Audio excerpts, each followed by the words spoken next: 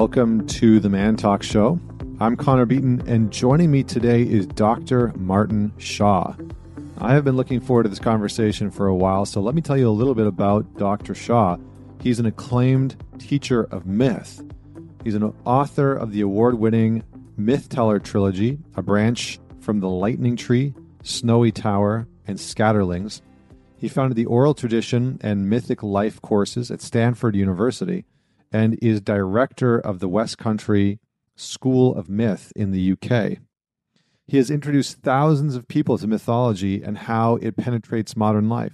For 20 years, he has been a wilderness rites of passage guide, working with at-risk youth, those who are unwell, returning veterans, as well as many women and men seeking a deeper sense of life. So we could have talked, I would imagine, for an entire day. I would have not run out of questions for Dr. Shaw, to say the least. But what we really talk about is, well, first off, Dr. Shaw shares quite a bit about his vigils, so spending time out in nature, spending 101 days in ceremony, out in nature, taking vigils. We talk about mythology, what mythology can teach us about ourselves individually and collectively, about what mythology can tell us about the times that we're living in right now, the culture that we have acquired. And we talk a little bit about rites of passage.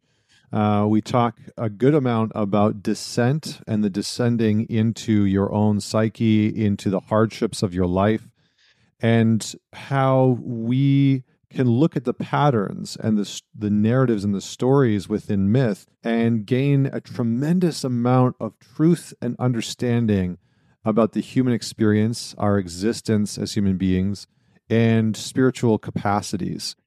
So this is quite a depth-oriented conversation.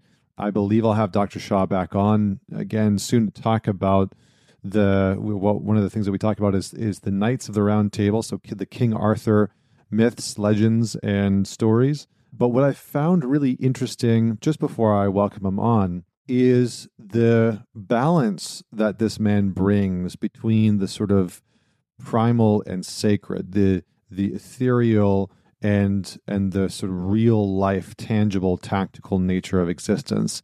And so as you listen to this conversation, I hope that you can listen from that perspective, because he has a very poetic way of speaking, to say the least. So without any further delay, please welcome, and I hope you enjoy, Dr. Martin Shaw.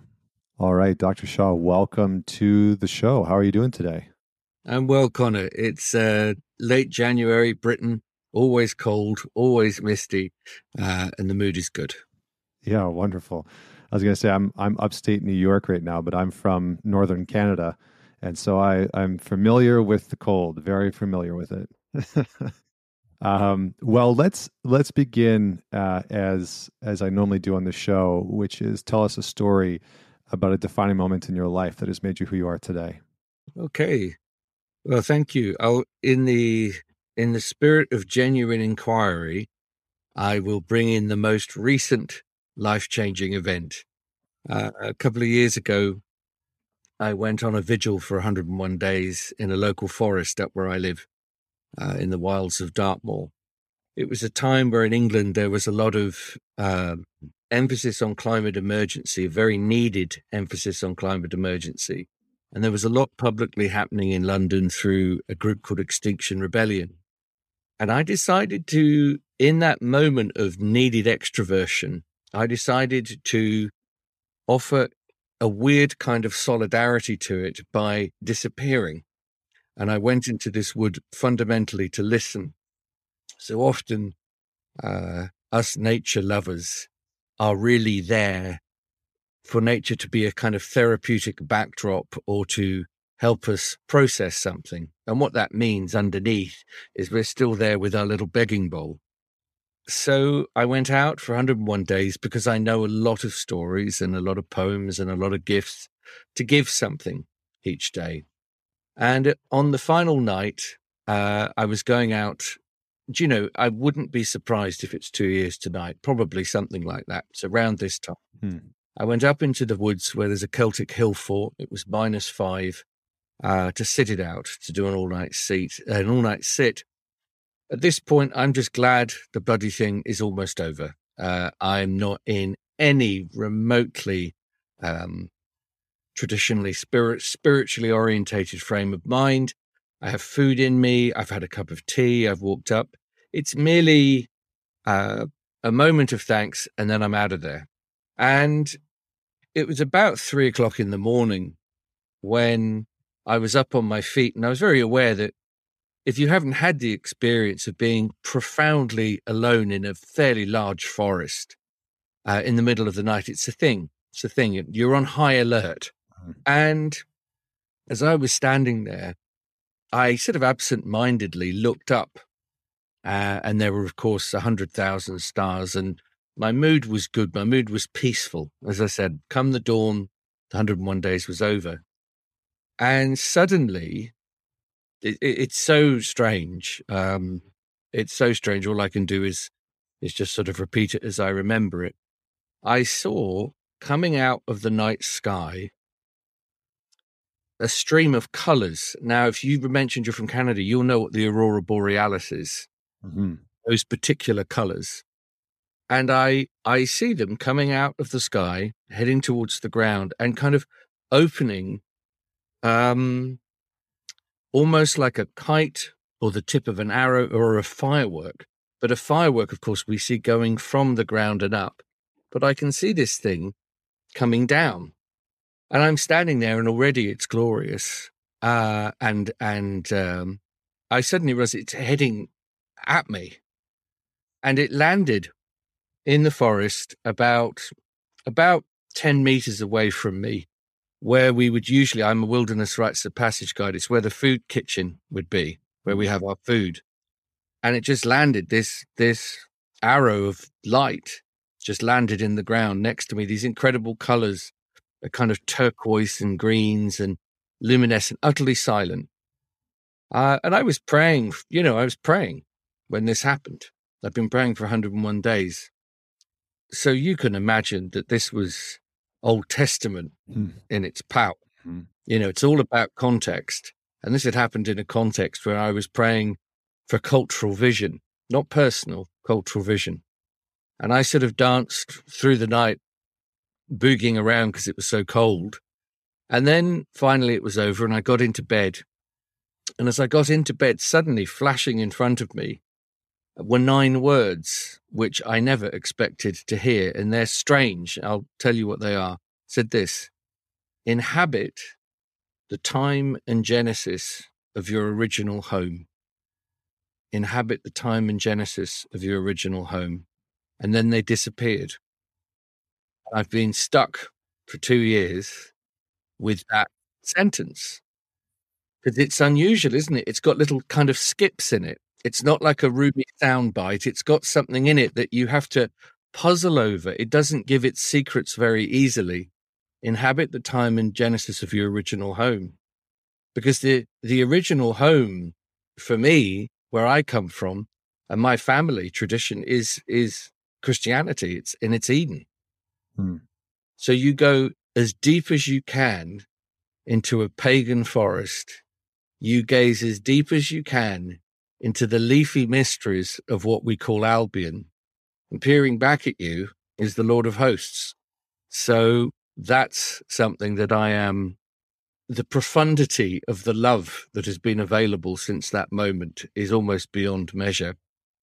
But you did ask. I did. So in the period of asking, that's been a life-changing experience. And my work at the moment is just sitting in the bumps and the roughage of such a phrase and such a moment up in the woods. Mm-hmm.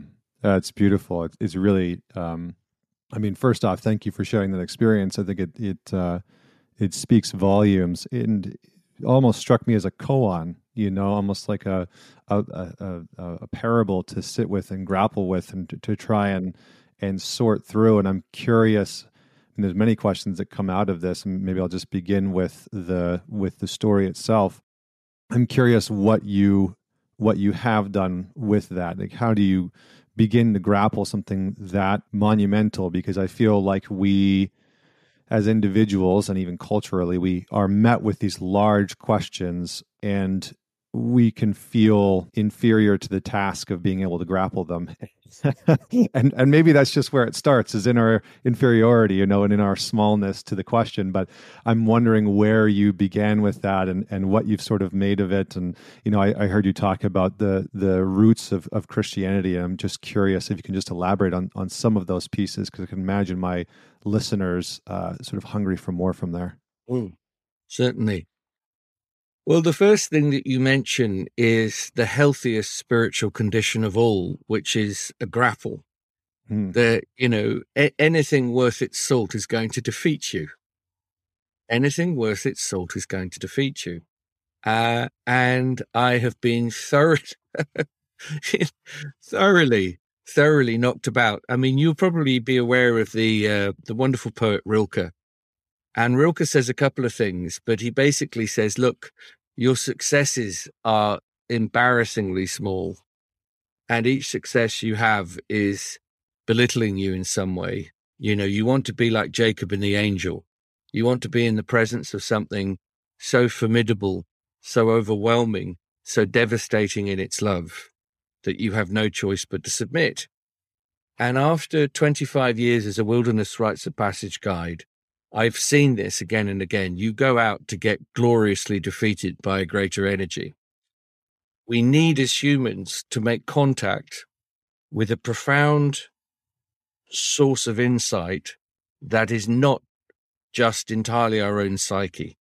Because that's the problem a little bit with the kind of work that I do, is you can interiorize stories and spiritual ideas till there's really nothing outside of your own chest. And the old Sufi notion, of course, which goes back, I think, to Christianity and other places as well, is that the majority of your soul is outside of your body. It's outside of your body. There's a porosity that doesn't deny the interior, but it puts it in its rightful position in the mundus imaginalis, the great singing of the world. So what have I been doing with it? Well, first of all, I think I just went into shock. I noticed my mood. I've always been a moody man. And I noticed that, as my daughter quietly said to me, she said, you just seem happier, like fundamentally happier. There's just something in the deep interior of you that keeps announcing itself through greater kindness, which, as a very befuddled person, I was thrilled to hear that. But I still didn't have any thought, really, that it would have anything to do with the indigenous faith of my childhood. So I grew up in a house with no telephone, no car, no television, nothing like that. We just had a lot of books. It was a kind of poverty in a way, but on the other hand, culturally, I was very rich because I was surrounded by books. I was surrounded by a mother and father that regarded language as wealth, which is why I take words so seriously. And it was only really, I had an experience. I went to Ireland. I've been working on an anthology of an Irish philosopher called John Moriarty. And John Moriarty was a very esoteric kind of Christian. And I was talking about him when the book came out. It's called A Hut at the Edge of the Village, the selected writings from Moriarty. And I said something about him, and I realized it was a moment of profound self-diagnosis. I said this. I said, I think John has a pagan soul and a Christian heart. And the moment I said it, I felt distinctly uncomfortable because I realized I was getting closer in to the counterweight of my spiritual life, where actually one is not necessarily in opposition to another, but it's in conversation. There's an old, now who was it? It was Augustine says, all truth comes from God. All truth comes from God. How could it not? So wherever you're encountering profound truth, you're in divine ground. So whatever you call yourself, whatever spiritual term you may attach to yourself, if you're in the presence of truth, you are near the aboriginal priest of your own soul, as they say. If you don't know what to believe anymore, that's quite understandable. pay attention to your conscience and entertain the possibility that your conscience is God talking to you, and then talk back to your conscience and see what happens. And so I suppose, Connor, what's been convenient is the moment I came out of the forest, literally the moment I came out, COVID began. So I went from one extraordinary retreat to another kind of retreat, and I've been on that ever since. And so I'm just working my way through this state deeply and attentively, footprint by footprint. Mm. I almost want to piece apart, but I'd be hesitant to go too far down this rabbit hole. But what stood out to me, there's a quote by Richard Rohr that I shared the other day on one of my episodes, who was a Franciscan monk, and he said something along the lines of, he was referring to male initiation, and you're talking a good amount about nature initiations and these sort of rites of passages, which is a good amount of your work. And he said something along the lines of, men need to be brought on a journey of powerlessness, otherwise they will always abuse power.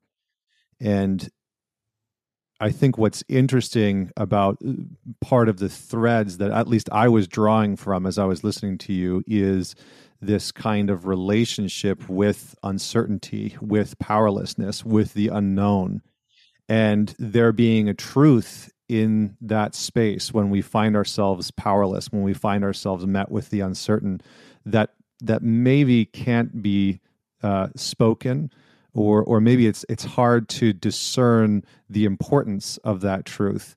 And so I'm hoping that maybe I've made some sense, and that you can maybe elaborate on that a little bit in terms of the importance of our relationship to the unknown, to the uncertain, because we seem to be, and this is just my notion, but we seem to be entering into territory, socially, culturally, where there are higher and higher states of entropy, I guess you could say, where things are becoming more and more chaotic, less certain. People seem to be less certain of what they believe in and what they can hold on to. And so it's kind of left people moving in these polarized directions of, I need to grasp on to what I know, to what's certain. And other people are sort of disoriented at what the hell is going on. So I feel like I just gave you a tremendous amount, and I'll let you maybe sort of take that Yes. as you will, and do your work with it.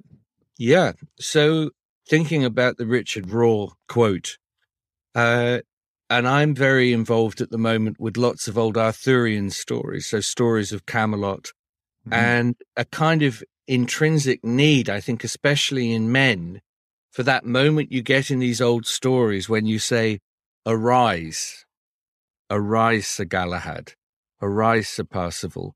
But that is something that has to be earned. And the problem, of course, is if you just dish out endless confirmations to young people, that never leads to a blessing. A blessing is something that is identifiable and specific. It's site-specific, otherwise it will not work. So I like the idea. I am literally just thinking this as we're here. I like the notion that you can't be knighted till you've been spectacularly defeated. And in fact, you are dangerous. You're actually dangerous. You shouldn't be a knight unless we have all publicly witnessed that kind of humbling. Because another thing that Rohr says beautifully is we spend the first half of our life putting masks on, and we put the second half of our life taking them off. I mean, that really is the function of an adult. It's extraordinary for a younger person to witness you being able to do that, and not to shame the fact that you had to wear a mask. Because as you're growing and as you're younger, you're trying things on. Your identity is naturally porous. You have to defend yourself against a world that doesn't necessarily wish you well. But at 50, God willing, I am all grown up. And the profound move is to put down the things that really don't serve you.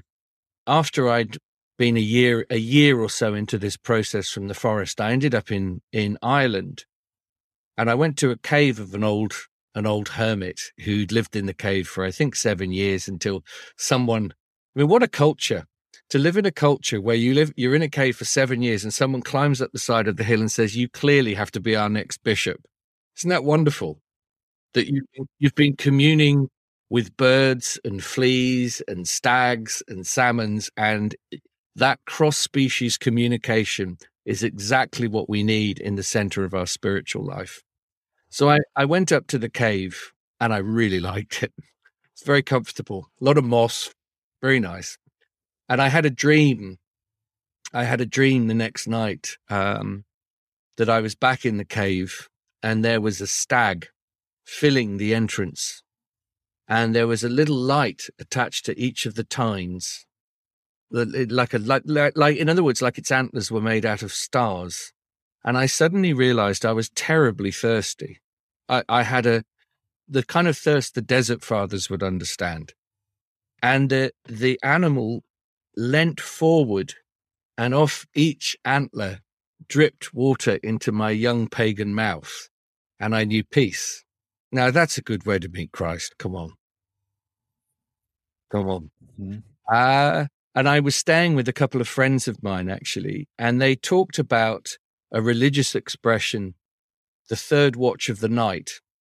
So we go through the first and the second watch of the night. The third is when it's really, really dark. And if you're looking at it at the stage of somebody's life, it could be maybe around the age that I am now, around 50, profoundly into middle age now. Could be old age. Who knows what's going to happen. But the point of the third watch of the night is there can be no more pussyfooting. You were given a voice. What is the point of having a voice if you don't try and tell the truth with it, no matter how difficult? Say the difficult thing. Name the thing that no one is naming. So that energized me through my autumn and has almost rendered me silent. I can't even remember the last time I did this. I've been out of that particular loop. But if you ask the questions that you're asking, as I said, my contract with my maker is I have to tell you. I'm not going to push it on anybody. But that's the contract. If one asks, you have to be involved in something called the Great Commission. You have to tell. I would be remiss if I didn't go back to the idea and the notion of the blessing. Yes. And I would like to, maybe afterwards, I'd like to sort of get more into myth, although I feel like we're inadvertently speaking quite a bit about it.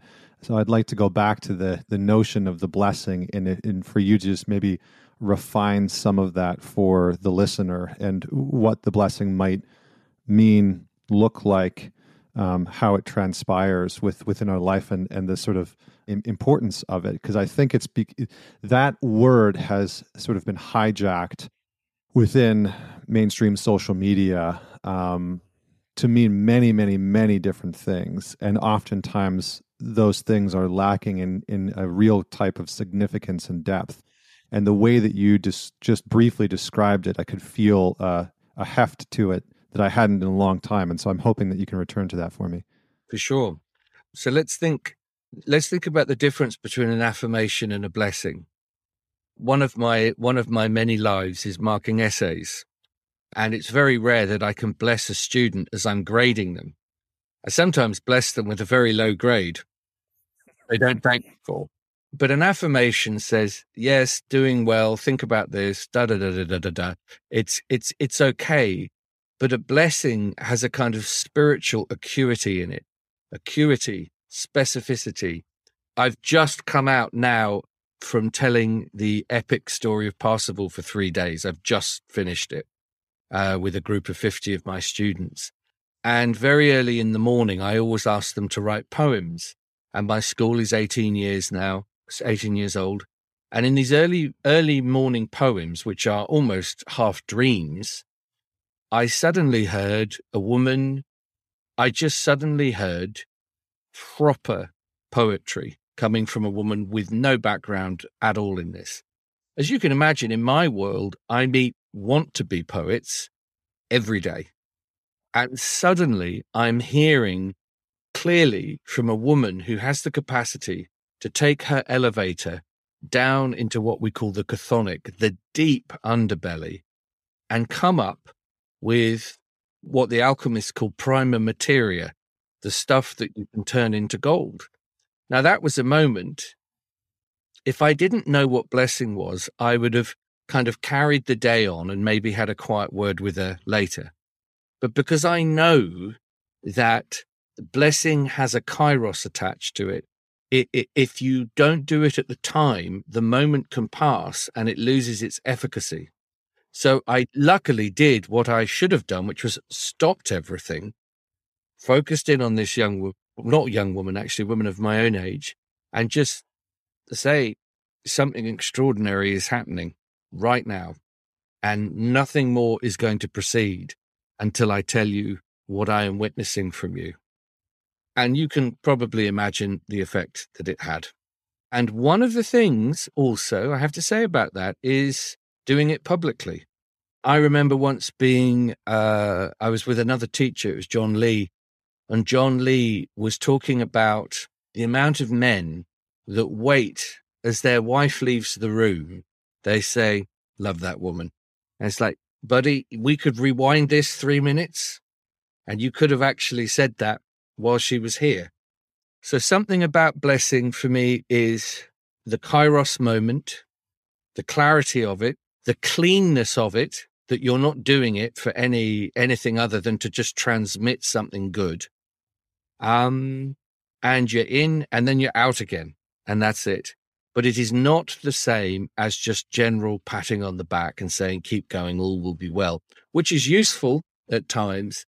This is a different directive. And I didn't experience it in my own life really till I would have been about 35.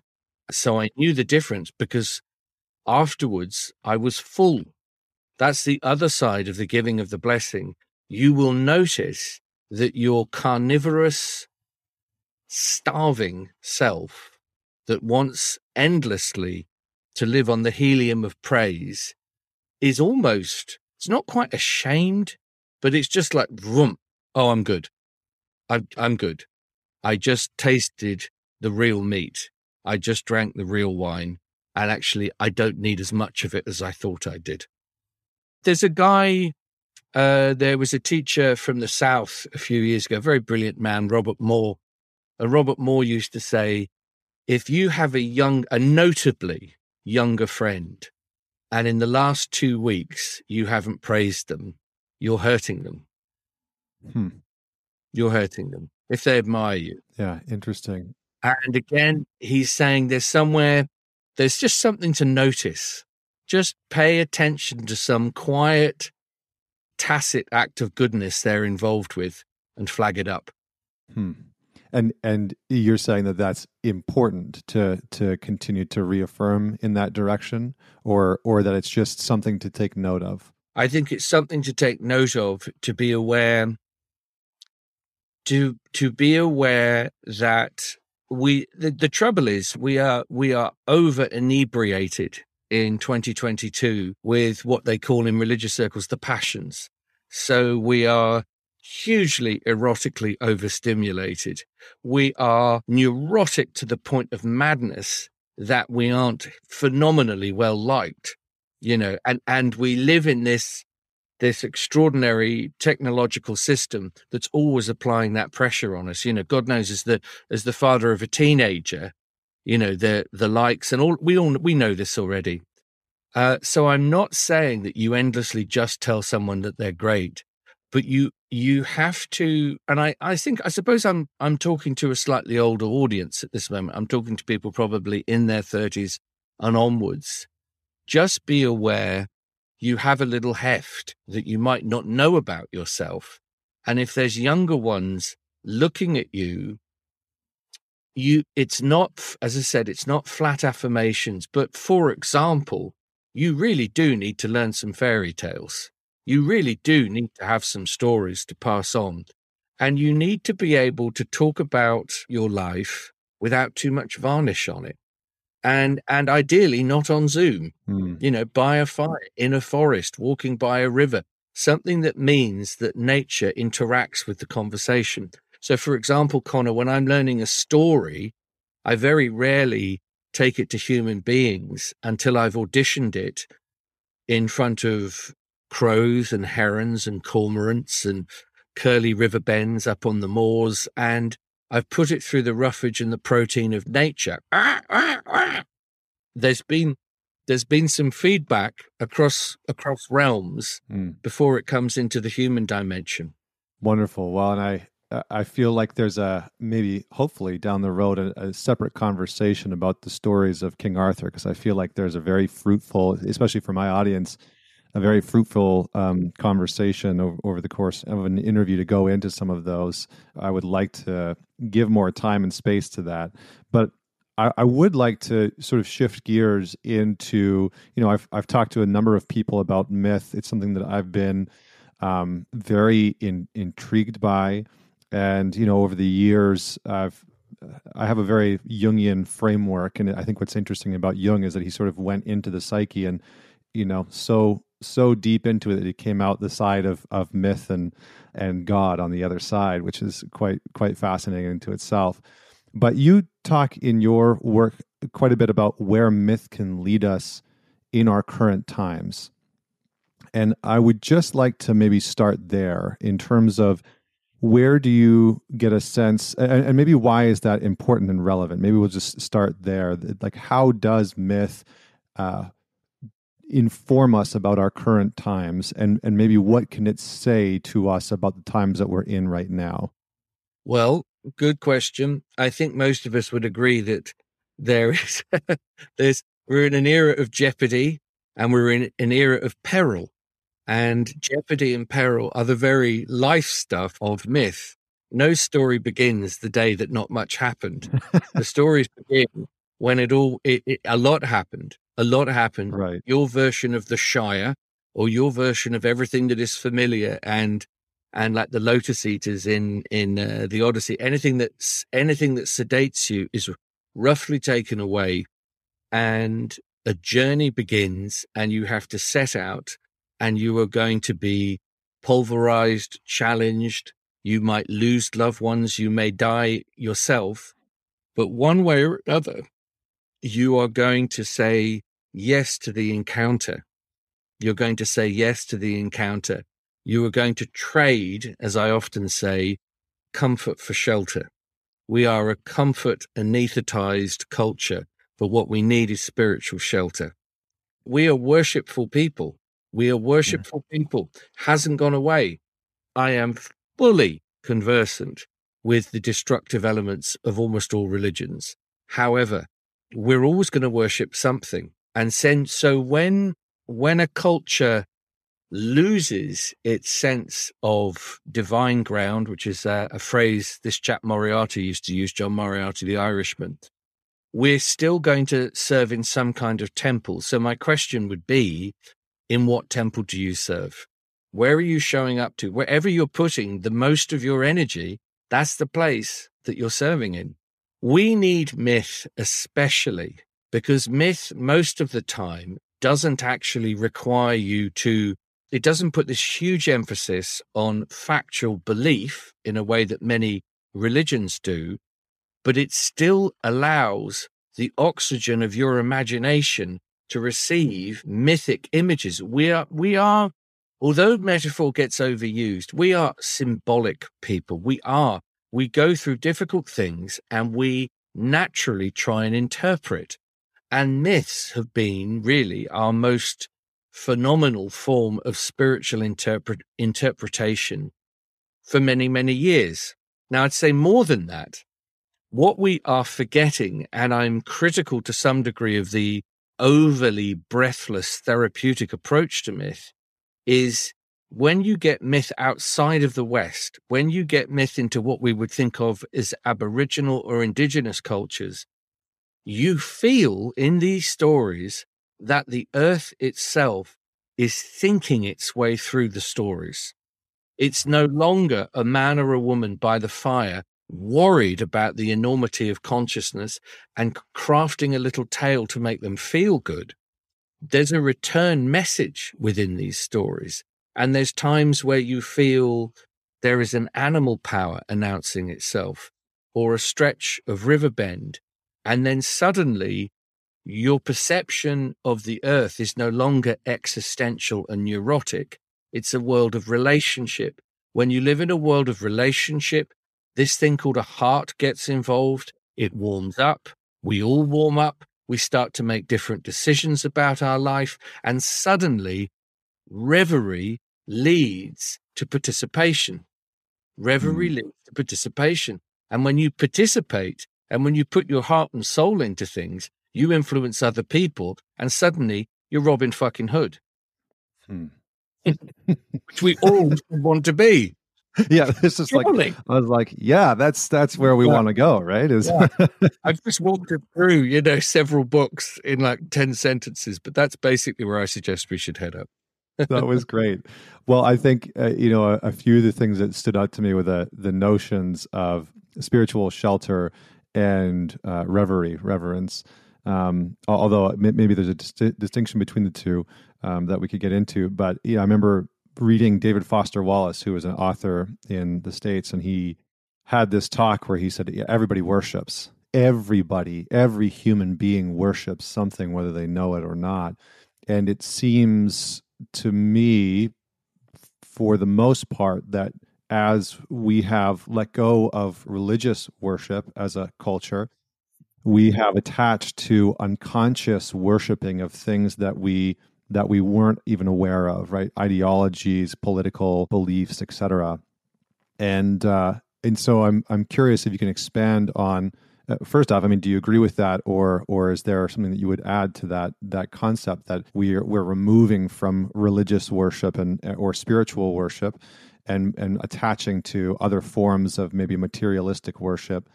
And secondly, if you can talk maybe a little bit more in depth on the spiritual shelter notion that you were pointing towards. Yes, of course. Yeah, I think everything you're saying is along the right track.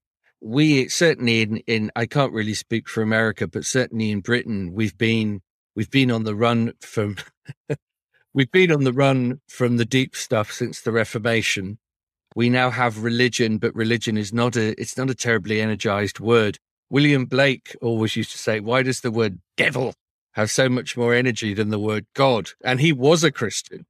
Right. And he said, no one with an imagination couldn't not be a Christian. It was inevitable.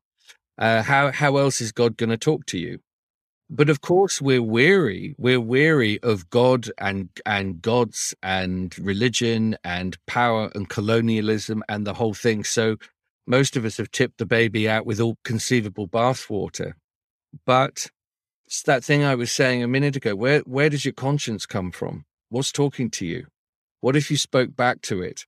What if you started to make the difficult decisions that it was asking from you? I'm not asking you to sign up, to a particular name at this point, but I guarantee that our spiritual malaise isn't going anywhere.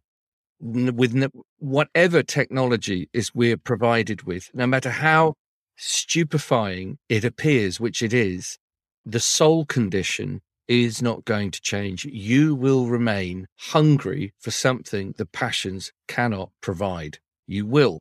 And a functioning faith or a functioning religion or a functioning engagement, let's call it, the one thing it's going to do to you is give you the requisite distance you need from your impulse system to gradually go through a process of tempering into growing yourself to becoming a full human being.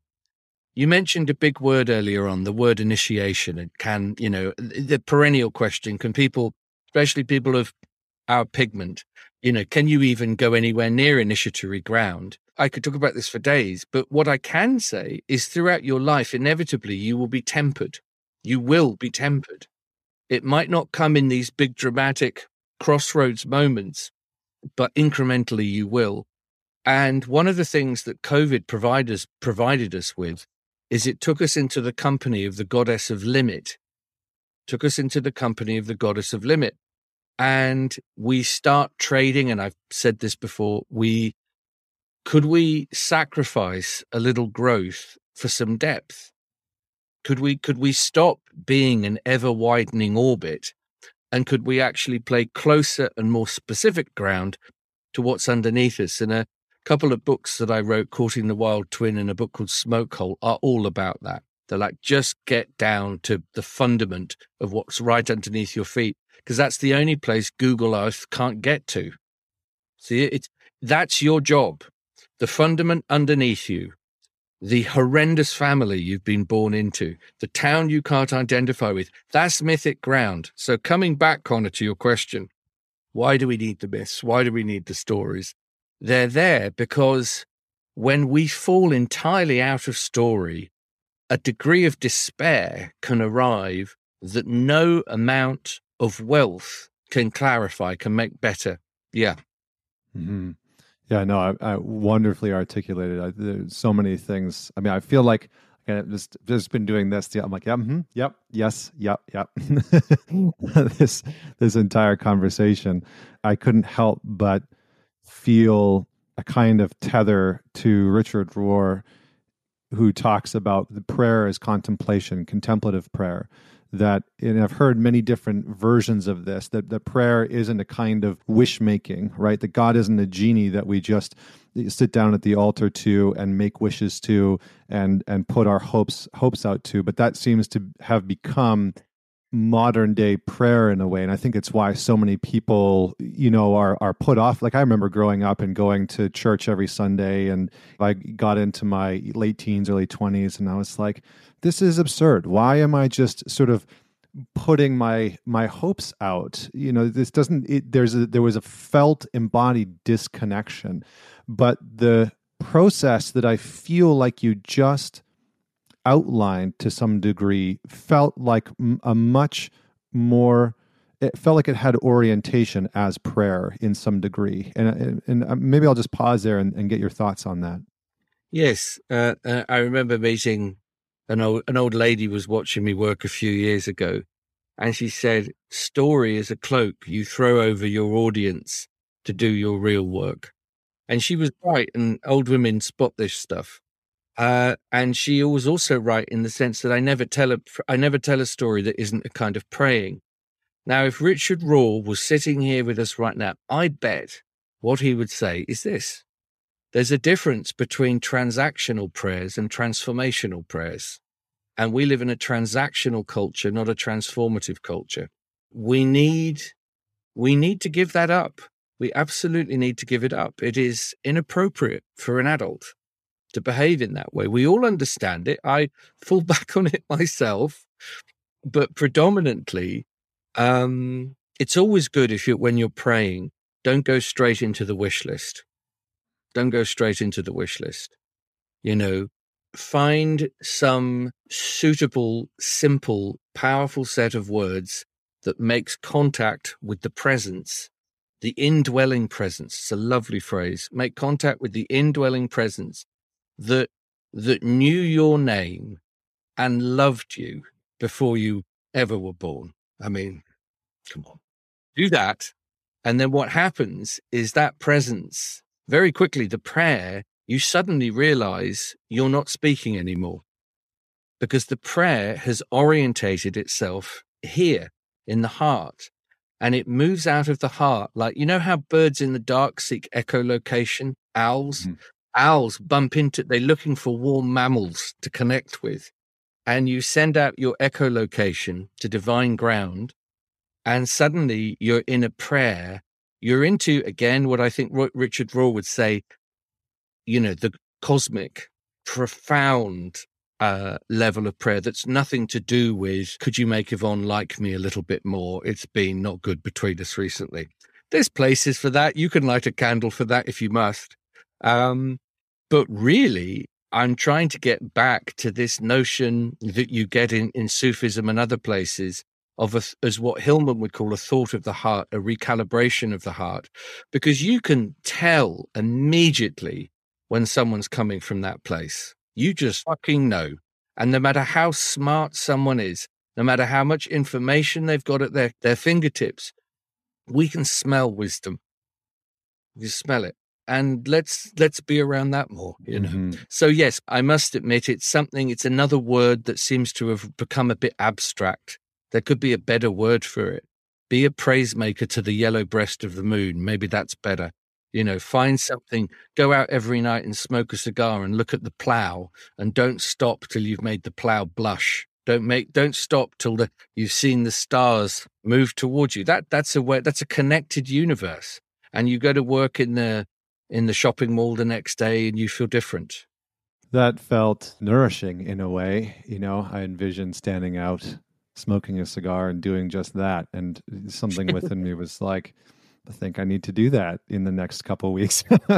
I feel a pull towards that.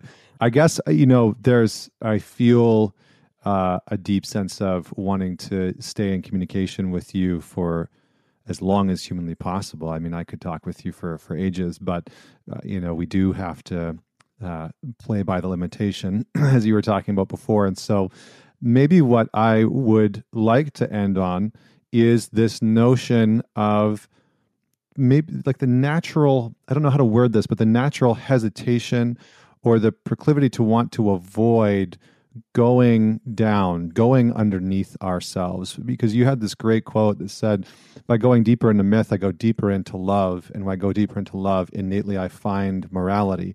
I locate a true north in my heart. That's it. And I have found that a lot of people have a hesitation of this sort of deep concern of what they will find and what they might come into contact with by going deep, by going underneath. And so I'm hoping that maybe you can just speak to that briefly. And then how do we sort of coerce ourselves or overcome that, or, support people in that journey? Support is the big word, Connor, because, one should never fetishize the underworld. Never fetishize that, because actually a lot of us are very fragile, very tired, very disorientated, have gone there in what the anthropologists, we're all very familiar with the word liminal, but there's a liminoid as well. And liminoid is when you get the trauma, not the rapture. You can't glean anything out of it. It's just weird shit that happened. So actually, I think, the old notion of a mentor or being in a group where you're held if you're climbing down the well, there's a bunch of sisters or brothers or people that are going to help pull you back up again. If possible, don't do that work alone, And also, if you're living in a town where conversation is hard to find, good conversation is hard to find, over this winter, decide that you're going to pick from history 2 new teachers. Decide that you're going to investigate the love poetry of Mirabai, the great Indian poetess, for her divine Krishna. Decide that you're going to explore the painting techniques of Caravaggio, but just do something that lifts you out of yourself. Allow it to be grand if it has to be, or, how to plow a field. But one way or another, in the end, descent is inevitable.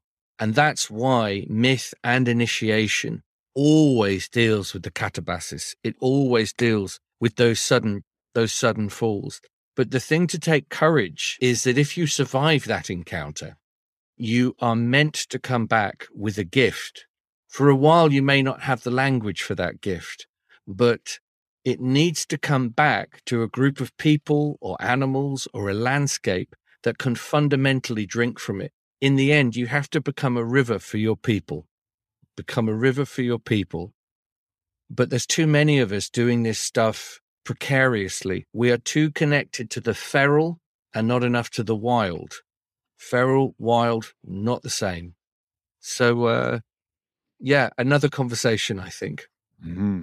Yeah, wonderful. Well, I think that's probably a good place to pause. And I feel like the feral and the wild will hopefully come up in round 2 of our conversation, should there be one, along with the stories of King Arthur, which are fascinating. I started to get into some of them recently and was like, whoa, what this is tremendous. So much to glean from there.